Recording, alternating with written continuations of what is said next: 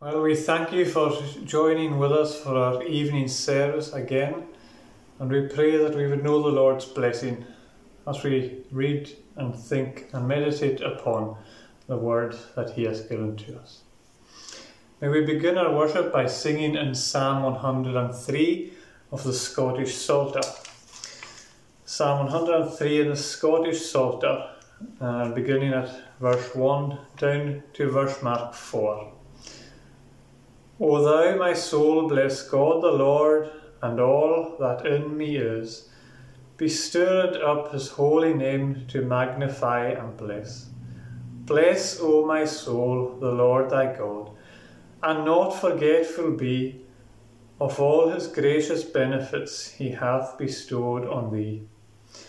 All thine iniquities who doth most graciously forgive, who thy diseases all and pains doth heal and thee relieve, who doth redeem thy life, that thou to death mayest not go down, who thee with loving kindness doth and tender mercies crown. We'll sing these verses to God's praise. O thou my soul, bless God the Lord, and all that in me is.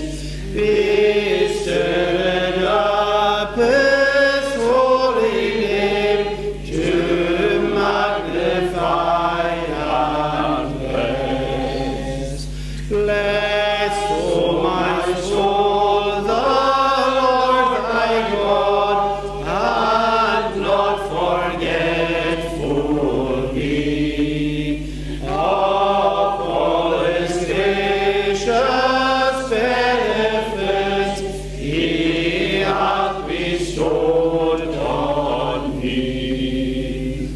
All thine iniquities who doth most graciously forgive, who thy diseases all and pains doth heal and me relieve, who doth redeem thy life that thou to death mayst not go down, who thee with loving kindness doth and tender mercies found.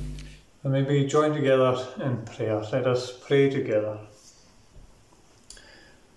Our Father in heaven, we thank you this day for this opportunity to gather again, the opportunity to be under your word, opportunity to gather in worship, although it is not as we would ultimately desire. But thankful we have the technology to do so as we do. Lord, we pray that even as we gather in our own homes, that you would bless us, and that your Spirit would be hovering over us as people coming to seek the voice of the Lord to their souls. That you would speak words that would nourish us, words that would enrich our lives and bring joy to our hearts, words that are beyond the value of words spoken by men, that the Spirit's voice will truly be our guide. The Lord's voice would be calling unto us as the Good Shepherd, leading his sheep, and that we would willingly follow, that we would say, the Lord is my shepherd, and I have no want. No wants shall I know. That the shepherd is all that we need. The shepherd, Lord Jesus, is all we need in our lives.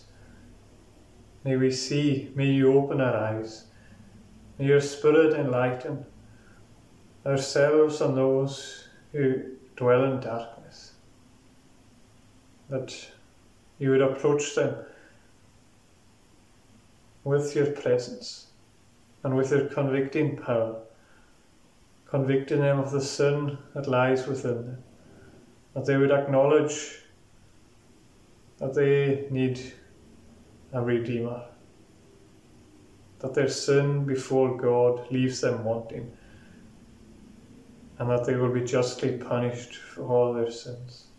What a Redeemer we have in the Lord Jesus Christ. What a Saviour we have to save us from sin.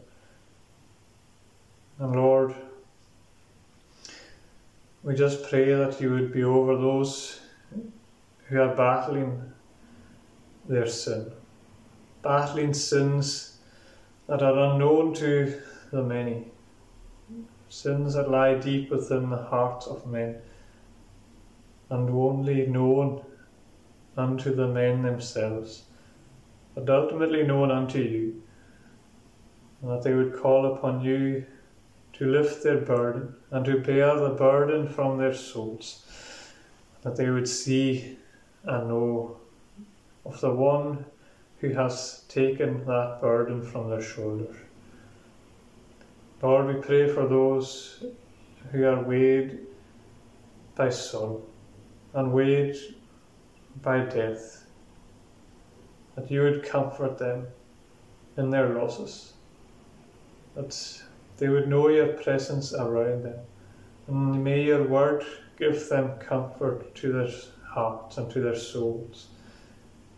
During this time, this strange time that we have experienced, and the loss of many lives, we pray that your word would go with power amongst our nation, and your word would be received gladly into the hearts of men. For we know that we have greatly, as a nation, rejected your word, and lived our own lives, and seeked our own desires, our own wants. Lord, we pray that you would forgive us as a nation, that we would turn ourselves to you again. We would seek your guidance, seek your wisdom, that we would know your goodness and know your grace. You would give us faith to lay hold upon you. Keep the evil one from us, we pray. We pray that you would be with our leaders in government, that you would be their wisdom, that you would be their guide, that they would see that they are just men in the hands of God and given the position by God, not of their own doing. Lord, we pray for them, uphold our Queen and her government. Lord, be with us as your people who we know are not perfect. We know we have sinned, and we know we are inclined to sin, and that we are inclined to do the things we don't want to do. Sometimes we do the things we don't want to do, and it grieves our souls. Lord, let us come to you humbly, acknowledging that we are in need of you, that our nature as sinful human beings means we are lacking in the presence of God. But you as our Saviour have died on the cross so that we may be accepted into the sight of your Father in the presence of his throne. What a day that would be. We cannot comprehend, we cannot understand what it fully means for us.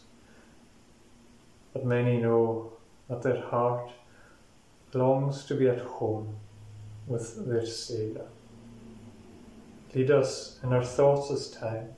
Guide us as we read your word and dwell upon it for a moment. Forgive us our sins, we pray. All these things we ask in the name of our Saviour, the Lord Jesus Christ. Amen. Well, if I could say a word to the younger ones that are watching, and maybe the older ones as well, I'd like to listen. too. Now, when I was a wee boy in school, a few years ago now, whenever I made a mistake in my homework or in my jotter, the teacher would usually put a red mark beside it, showing that I had done something wrong. And it's actually a good thing to know that you've done something wrong.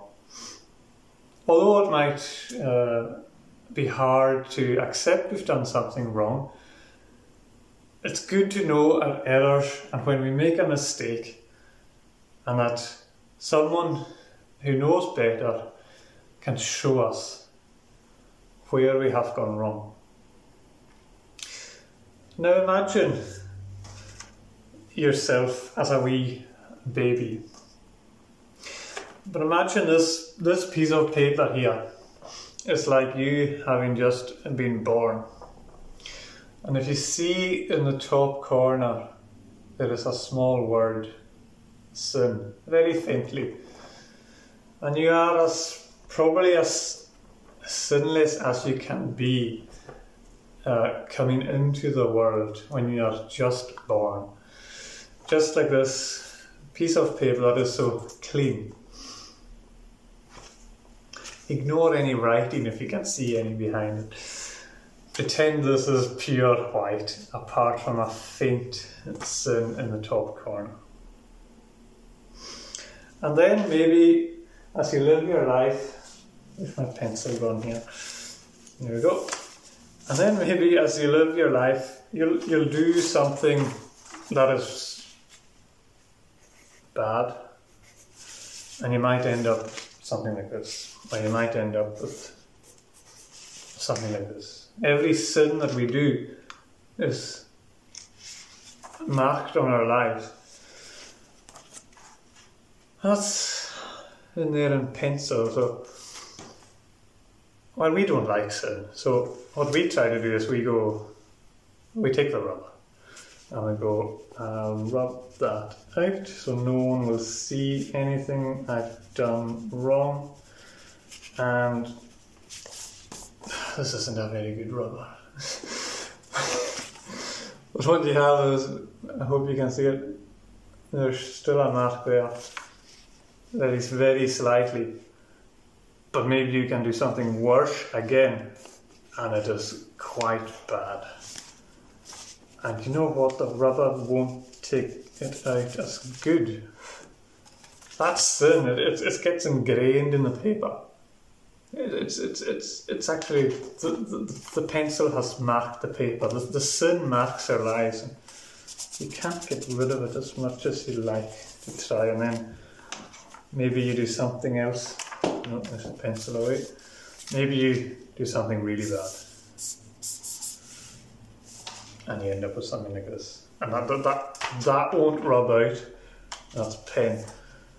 So you don't want people to see how bad you are of things that you do wrong. So, well, maybe we can do that. That's the best we can do. We can cover it up. We can put something on top of it that hides the sin that we've done and the bad things that we've done. But you know what happens over time is that as we get older, we end up with something that looks like this. Just a mess. And all the bad things that we do, God knows them. And knows all our bad things, and you know, we can't do anything. We can't do anything about this. We've covered up as much as we can the sins, but we can't do anything. See, we make lots of mistakes, and we can't get rid of our sin. But there's a verse in Isaiah chapter 1. Maybe you can try and find it. I'm not going to tell you what verse it is. Chapter 1. Though your sins are like scarlet, they shall be white as snow. Though they are like crimson, they shall be like wool. Now, reading Isaiah, it says our sins are like scarlet. That's like when we go and read the Bible, it tells us all these things that are wrong. And when we read the Bible, we end up with this. Our sins are like scarlet, and they are like crimson. That's like the teacher that points out the mistakes that I made in my homework. The Word of God points out the mistakes. He's our teacher. The Word of God teaches us. And He shows us all this that is wrong. This is wrong. This sin is bad and it needs to be corrected. And the only person that can correct it is Jesus. Jesus is the only one that can wash away the sins of our lives. But we have to ask Him to. We have to pray and ask Him that He will wash away my sins. He promises that He will part them as far as east is from the west. No one knows how far that is. As far as possible. That He will part them from us. We need to tell Him that we've made these mistakes. And we need to be washed clean by the blood of Jesus. Trusting that Jesus, and He will make us not a mark, not even the faintest of sin is there to the one who believes in Jesus Christ.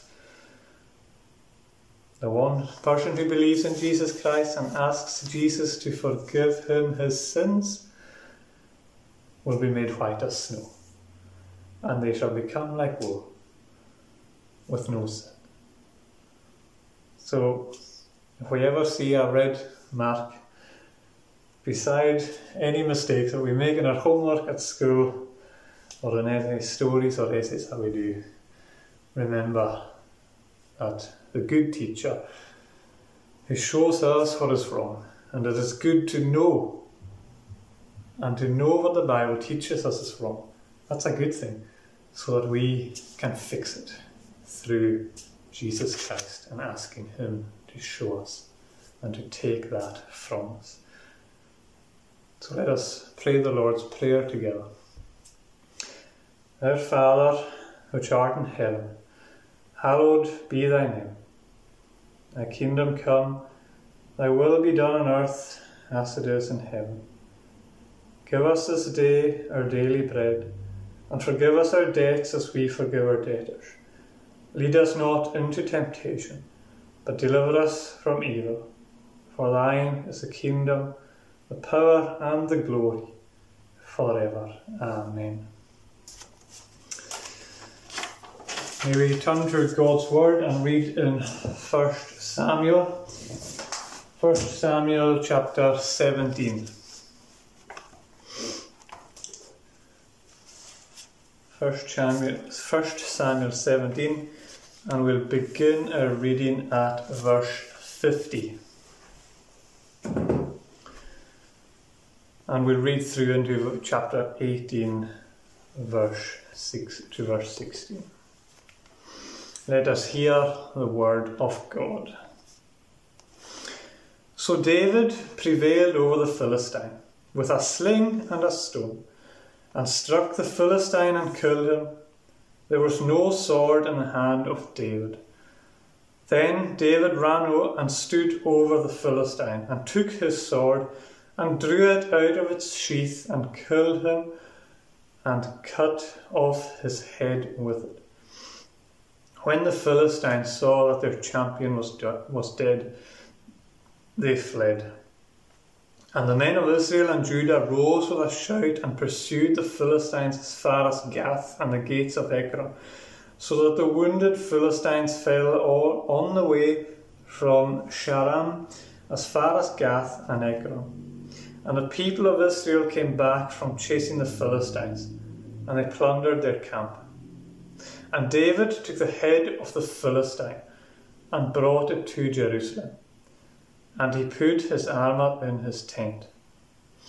As soon as Saul saw David go out against the Philistine, he said to Abner, the commander of the army, "Abner, whose son is this youth?" And Abner said, "As your soul lives, O king, I do not know." And the king said, "Inquire whose son the boy is." And as soon as David returned from striking down the Philistine, Abner took him and brought him before Saul with the head of the Philistine in his hand. And Saul said to him, "Whose son are you, young man?"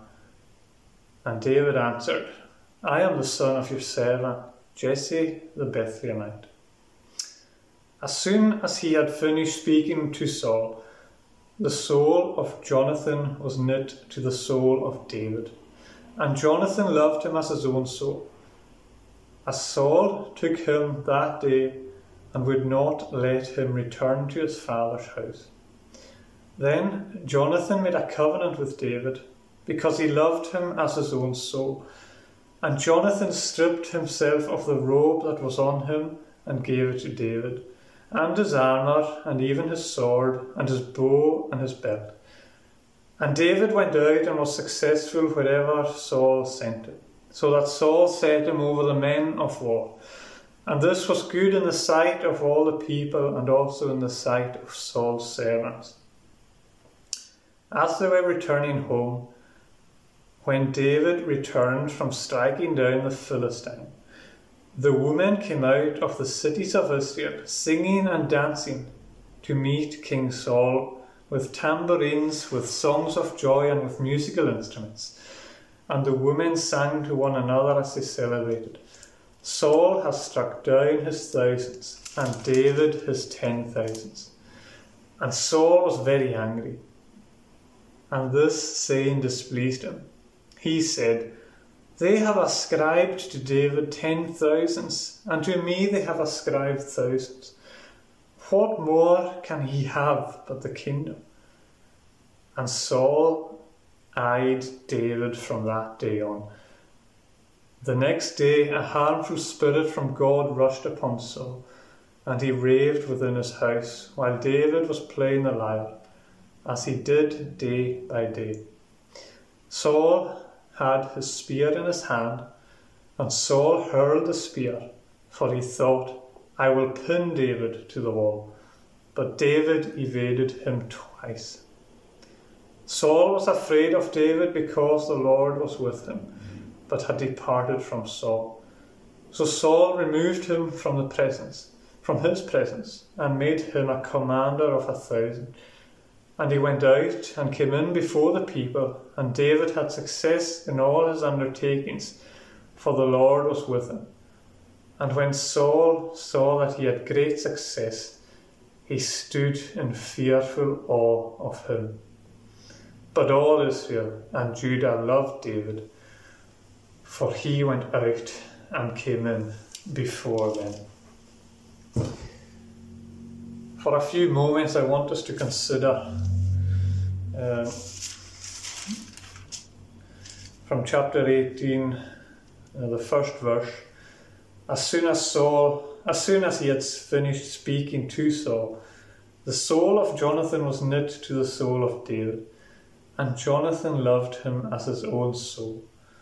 And Saul took him that day and would not let him return to his father's house.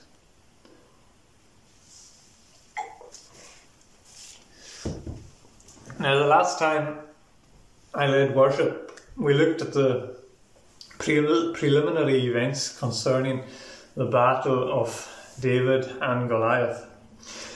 I left you with the thought of David, the anointed king, representing the future king to come in the Lord Jesus, bearing the weight of the Lord's chosen nation, his promised people, for each who held a belief in him, and those who held an unbelief in his ability, though he was chosen by God. In David's faithful going forth, he gives the nation freedom from enslavement and freedom to his father's household.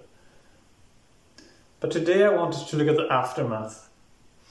And I know we have thought of sort of skipped the actual fight from any detailed examination, but it is central to both aspects. And I suppose we know the outcome, and I just didn't feel drawn to write a sermon about it. So, if we can bring to our thoughts today the reactions of victory, specifically in Saul and his son Jonathan. Saul, who seems to swallow a bitter pill and makes for himself within his soul a bitter battle. And Jonathan, who observes, he understands, and he makes a sweet surrender before David. So we'll have Saul as the bitter battle, and secondly Jonathan as the sweet surrender. So let us take the bitter battle to begin with. This bitter battle within Saul, and we know Saul had been rejected by God. It says so in 1 Samuel 15 verse 23. But this seems to be the day that he swallows the bitter pill of God's rejection. His reaction to victory is of deep-rooted bitterness. It penetrates his life, and the woman's song kindles an anger towards David that would be an ever-increasing hatred throughout his lifetime. The bitterness contaminates his mind, body and soul. As we watch this unfold, we see that there is somewhat of a sad element in the life of Saul.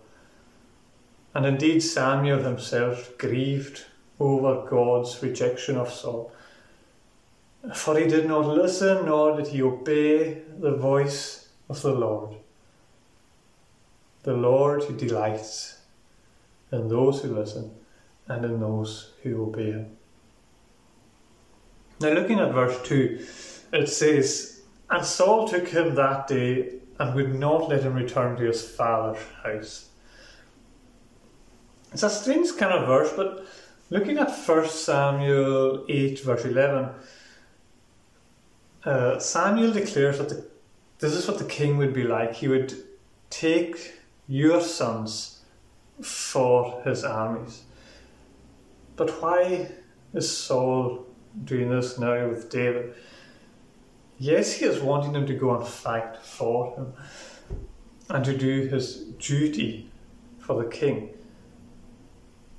But does Saul's heart incline us to think otherwise, that there is more to this verse other than him doing the king's duty? For he had done the duty as a lyre player, but he was allowed to return home. Was this the beginning of an indirect hostility towards David? This courageous boy, he'll be far safer within my control. He takes him and refuses him to go home anymore because maybe he thinks he'll go home a hero. Saul would not want the people celebrating over this boy, looking up to him and praising him. This is proven later in the passage when the women praise David and he is angered at their singing. But probably the most solemn thing is that David firstly came to Saul and soothed his soul playing his lyre in chapter 16. Saul benefited personally from this provision that was made by God through David. But he doesn't seem to acknowledge him for it. There's no thanks for it. He doesn't know who David really was. It seems he didn't. Because when he goes out to fight Goliath and returns, before he returns, he asks Abner, whose son is this youth? And then when he returns, he asks David himself, whose son are you, young man? Doesn't seem to add up when you look at it at first, but It doesn't say he didn't know David. He must have known. But it shows he didn't know his background. It shows he didn't care who he was, even after bringing him peace. The only person in Israel that could bring him peace, and it just shows the selfishness of Saul. In that, taking all that was given for his good, and not giving consideration or thought to the one who brought it, refusing him to go home. He was told already that David was the son of Jesse when he came as a lyre player. But he didn't care as long as he benefited from what he could offer. He did not value what he had been given. He only knew David as this lyre player, and that's all he thought he was good for. Now I wonder, as he stood in the valley of Elah, as Goliath made his challenge, David had put on his armour and thrown it off. He told him to keep it. David goes off to pick up his 5 stones, and there's Saul there watching him go, thinking to himself, who will play music for me now? Who is going to soothe the pains within my soul? He said himself to David that he couldn't beat Goliath. And you know what? Maybe that's why he gave him his armour. Maybe it wasn't for David's good or to help David. Maybe within his heart he was just protecting himself, preserving his own peace and hoping that his lyre player would not be killed. He just doesn't see this gift. He's completely blinded. You know, he had the greatest musician maybe this world has known. He had the godliest musician this world has known. Of all, the man who wrote the majority of the Psalms. And Saul's just not seen this. What a privilege it must have been to sit and listen to David just play. What a gift he had. A gift that he comes to grudge and jealously tries to spear. But I wonder, is this like anyone listening? You know Jesus. You know of Jesus. You know Jesus as a person. You've heard his name. You know his name. But you don't know whose son he is. There's no care for him, even though he's gone to the cross. He's died for you, but you say, I didn't ask him to. He sets before you the greatest gift of salvation, and maybe he has revealed himself and the soothing element of his word to your soul. The peace that comes from his word. And he stands here today and he tells you who he is. I am the Son of God. And on the other hand, he's effectively holding the devil's head. I'm the Lord who conquers. But he's asking you, will you take me to be your king? And what does Saul say? As many have said, not a chance. All the people around Saul are praising their Saviour, David. They come in song at the works of David, and all he can say is, he will not have my kingdom, referencing verse 8. But who around you, is praising their Saviour? Who amongst you is singing his song? They who faithfully trust in Jesus. But you, my dear friend, let the battle go on. Are you bitter when you think of Christ? What are your thoughts when Christ says, "Whoever seeks to preserve his life will lose it, but whoever loses his life will keep it"? Luke 17 verse 33. What do you think when he demands that you must be born again?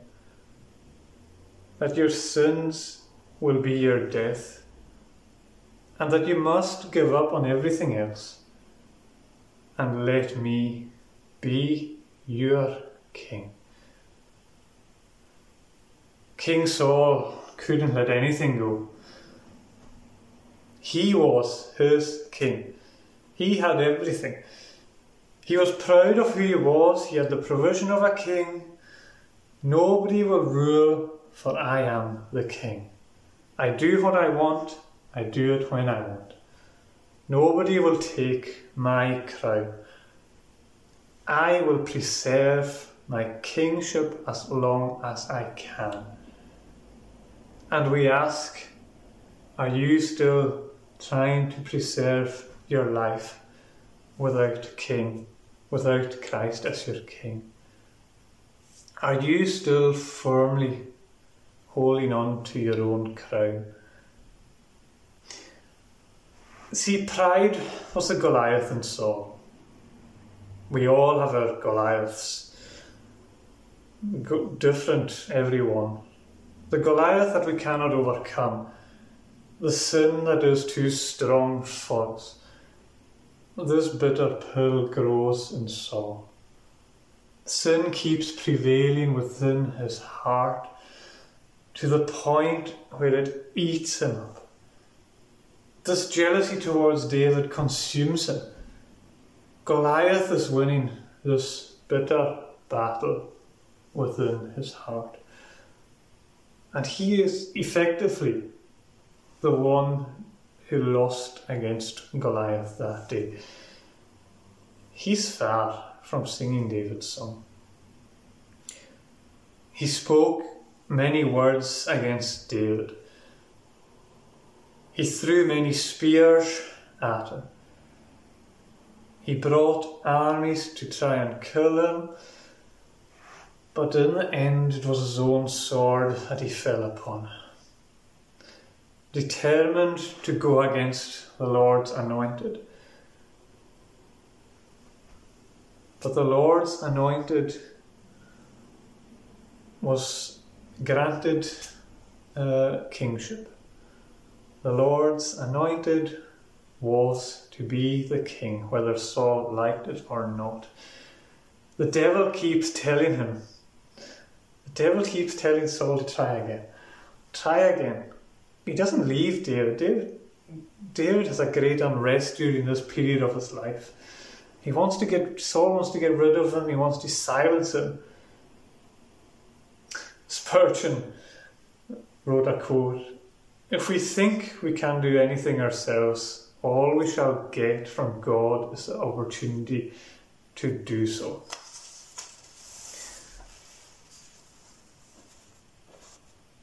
If you go against Jesus, you will never preserve your own peace. Jesus has given you the gift of salvation, but you must have him as king.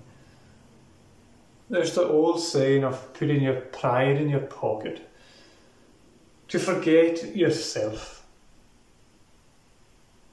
And Augustine wrote the words, "It was pride that changed angels into devils. It is humility that makes men as angels." It was pride that changed angels into devils. It is humility that makes men as angels. You know, there's a home for the proud and there's a home for the humble. Hell Many say it's where there is no presence of God. But listening to a talk by R.C. Sproul, he says, if you were to ask anyone in hell who they wished to leave, if they all had a vote for someone that they wanted to get rid of from hell, they would all answer God. His justice and wrath are present. There is a hatred of God in hell. They hate his song, they hate his victory, they hate his kingship, frustrated at his goodness, frustrated at its justice, maybe frustration that the gospel stood right in front of them, frustrated at themselves as they didn't bow the knee.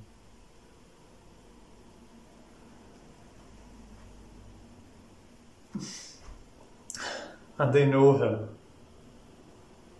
They know who Jesus is, as do the devils. But there was no surrender made, no trust given. It's no wonder they gnash their teeth. And knowing that salvation was before them so often, but forever rejecting him to be their king. Forever letting Goliath reign and enslave them to sin. Do you want that to be your eternity? There's no rest. There's no peace. Consider, if you will, what you do with the gospel and how you react to the victory of Jesus. Will you give up the battle of rejecting Jesus and have him as your king? Will you find a new home with the humble? Will you sacrifice all to Christ? Let us consider the sweet surrender and the sacrifice that Jonathan made. Our second point, the sweet surrender. This is Jonathan's reaction to victory. What a comparison between Jonathan and Saul. Between father and son, between the blind man and the one who sees. He recognizes that truly the Lord is on David's side. I imagine Jonathan having just watched this courageous and assuming shepherd boy stand up and take on and defeat this Philistine enemy. Even for the ones who didn't believe he could do it. I think, Jonathan's be watching all this and he's taking it in and processing it. Jonathan has the clearest sight of David, of all the nation of Israel. He's understanding that the Lord is at work in this man. And through this eye of faith, there seems to be a bond formed between the two, where it says that their souls were knit together in verse 1. These two men are lovingly bound in a special friendship. Never were their friends so faithful to each other. And in a sense, I hope we can each relate to that. To know what it's like to have a friend like this in whom you can trust and confide in and feel somewhat of that special tie. Likewise, the knitting of their souls together that is described. And we as believers in Christ are commanded to love one another. Maybe sometimes recognizing within each other the presence of the Lord. And it is like the knitting of the needle, drawing threads between them back and forth as they pass it between each other in fellowship and friendship, and strengthening the bond with every pass. Strengthening the bond of brotherly love in Christ Jesus. A knitting that is sadly felt increasingly in this world when all threads are severed by death. even when there are promises made between the two. But the Christian, he has this bond firstly with a friend more faithful than Jonathan. The Christian has his soul knit to Christ, and that knitting is likewise strengthened in fellowship of prayer and friendship of faith, mindful that these are weakened when these are lacking, that our fellowship is weakened and our friendship and our faith is weakened when we are lacking in fellowship with our Saviour. You know, a more faithful covenant is made for the friend who loves Jesus. A promise of relationship made by Jesus in a covenant of grace, which entails, as Catechism 20 tells us, to deliver them out of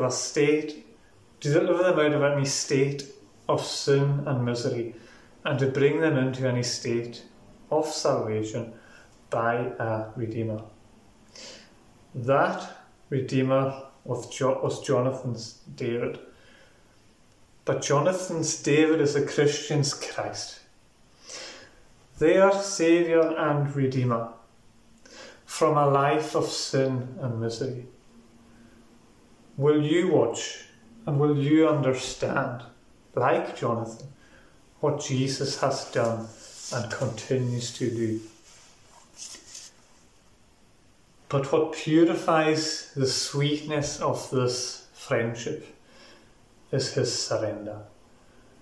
And almost unbelievable that Jonathan would surrender to David to begin with. If Jonathan was going to step on anyone's toes, if David was going to step on anyone's toes, then surely it would have been Jonathan's. Was David not a threat to Jonathan's future kingship? And you know, the Lord works in the most unlikely of people. Jonathan had the pride of overcoming the Philistines twice already, leading small armies and conquering them. And I wonder, when Goliath made his challenge, was everyone looking in Jonathan's direction, waiting for him to respond? We don't know what happened, but he didn't accept the challenge. And I would like to suggest that he knew himself it wasn't his battle, and that he admitted he couldn't beat Goliath. I'm only saying this because if he had enough clarity to see the genuineness and the presence of the Lord in David after the battle, I can't help but feel he had the same wisdom and clarity regarding Goliath. Goliath was too much for him. And we need to be honest with ourselves. Jonathan was honest with himself, and that's one quality the Christian must have: honesty with himself. But this beautiful surrender is, as we read in verse 4, and Jonathan stripped himself of the robe that was on him and gave it to David, and his armour, and even his sword, and his bow and his belt. This picture, some say, Jonathan is like Christ here, giving David his kingly garments to the one who was clothed as a shepherd boy. But I don't feel that's quite in keeping with the imagery that the Bible presents as the King David representing the future king that was to come in Christ. No matter which way you look at it or take the image, I suppose both serve a benefit in our thoughts. But I would rather it be that we are the Jonathan. David has just defied the enemy. He continues to represent Christ. He has won the battle. He has defied the devil. He has conquered the power of sin that we have to admit is too much for us, if we are honest with ourselves. This is its beauty. Jonathan gave him everything. He gave up on his pride in his royal robe. He gave up on his security in his armour. He gave up on his strength in his sword and his confidence in his bow. He unbound them from him by releasing his belt. He gives everything to David. There are no barriers of pride. He humbly gives David his future. He gives him his life as a king, and he loses his own kingship. But really, he gains life. Jonathan takes off his robes, and he says to him effectively, "Will you be my king, clothed in majesty?" He gives him his armour, and he says, "You will secure me against the schemes of the devil." He gives him his sword, because Jonathan knows it will not save him. And he gives him his bow, because in his bow he cannot trust. And his belt, because David's belt will be his strength. For he trusts his life in his hands. Jonathan is surrendering everything that Saul is battling to retain. This is what it takes, my friend, to be prepared to loosen the world from yourself. Being honest with ourselves and admitting that I can't do this, but having clarity enough to recognize the one who can. Easy to say, hard to do. And it's just as much for me as it is for you. Who is Jesus to you? You're sitting there with a Bible before you, I hope. What is that Bible to you? What do you hold when you pick it up in your hands? Are you as Jonathan that embraces it? Or are you as Saul that rejects it? Will you reject this gift? Maybe you fear the strength of the words that lie in its pages, like Saul feared David. Maybe the words of David's own Psalms calm your soul, but you still don't trust in it. It honestly tells us who you must trust in, and the Bible demands who must be your king. We have looked at the reactions to victory, but what is your reaction to Jesus? What is your reaction to the victory of Christ Jesus? His victory against death, his victory against sin and the schemes of the devil. The empty tomb of Easter. Do you understand it like Jonathan? Do you embrace the Lord Jesus for what he has done and for what he offers to you if you will accept him as your king? He fought the fight for you. He endured the cross so you would be free from your sin. Are you watching this man in the words of the Bible, the Son of God? Do you see what he paid to redeem you? If only we would taste and see that the Lord is good, and that would be our song, that the Lord is good. Goliath was conquered.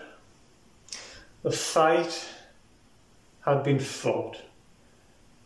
Saul standing there, and this young man approaches him.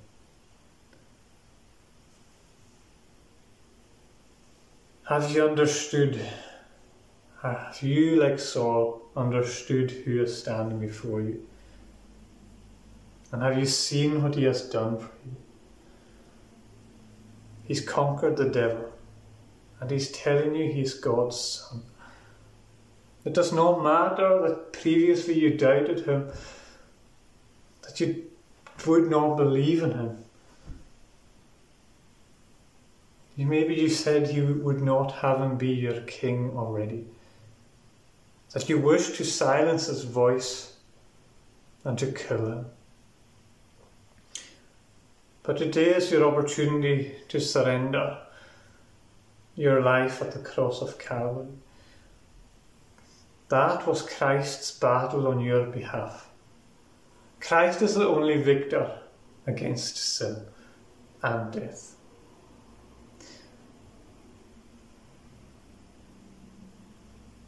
What is it for you? Is it a bitter battle or a sweet surrender? Is his victory your life? Are you victorious in Christ Jesus? May the sight of his love knit your soul to him in a covenant bond that will last for eternity. The humble man will have his home. All battles are done with. They are now at rest in dwellings of secure love. They surrendered, but Jesus saved, and there is nothing sweeter than that. May these thoughts be blessed to us today. May we conclude by singing Psalm 23 and Sing Psalms. Psalm 23, Sing Psalms, verses 1 to 6.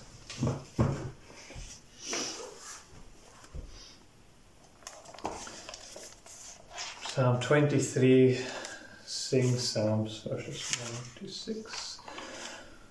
The Lord is my shepherd, no want shall I know. He makes me lie down where the green pastures grow. He leads me to rest where the calm waters flow. My wandering steps he brings back to his way, in straight paths of righteousness making me stay. And this he has done his great name to display. Though I walk in death's valley where darkness is near, because you are with me, no evil I'll fear. Your rod and your staff bring me comfort and cheer. In the sight of my enemies a table you spread, the oil of rejoicing you pour on my head. My cup overflows and I am graciously fed. So surely your covenant, mercy and grace will follow me closely in all of my ways. I will dwell in the house of the Lord all my days. May that be our song for our lives. The Lord is my shepherd, no want shall I know. He makes me lie down where the green pastures grow. He leads me to rest where the calm waters flow. My wandering steps he brings back to his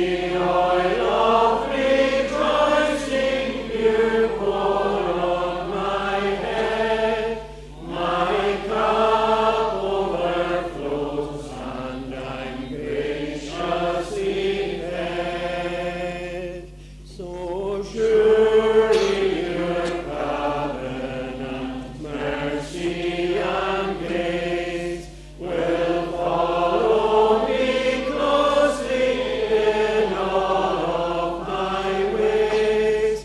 I will dwell in the house of the Lord all my days. Let us conclude in prayer. Our Father in heaven, will you be our shepherd this day? Will you be our King?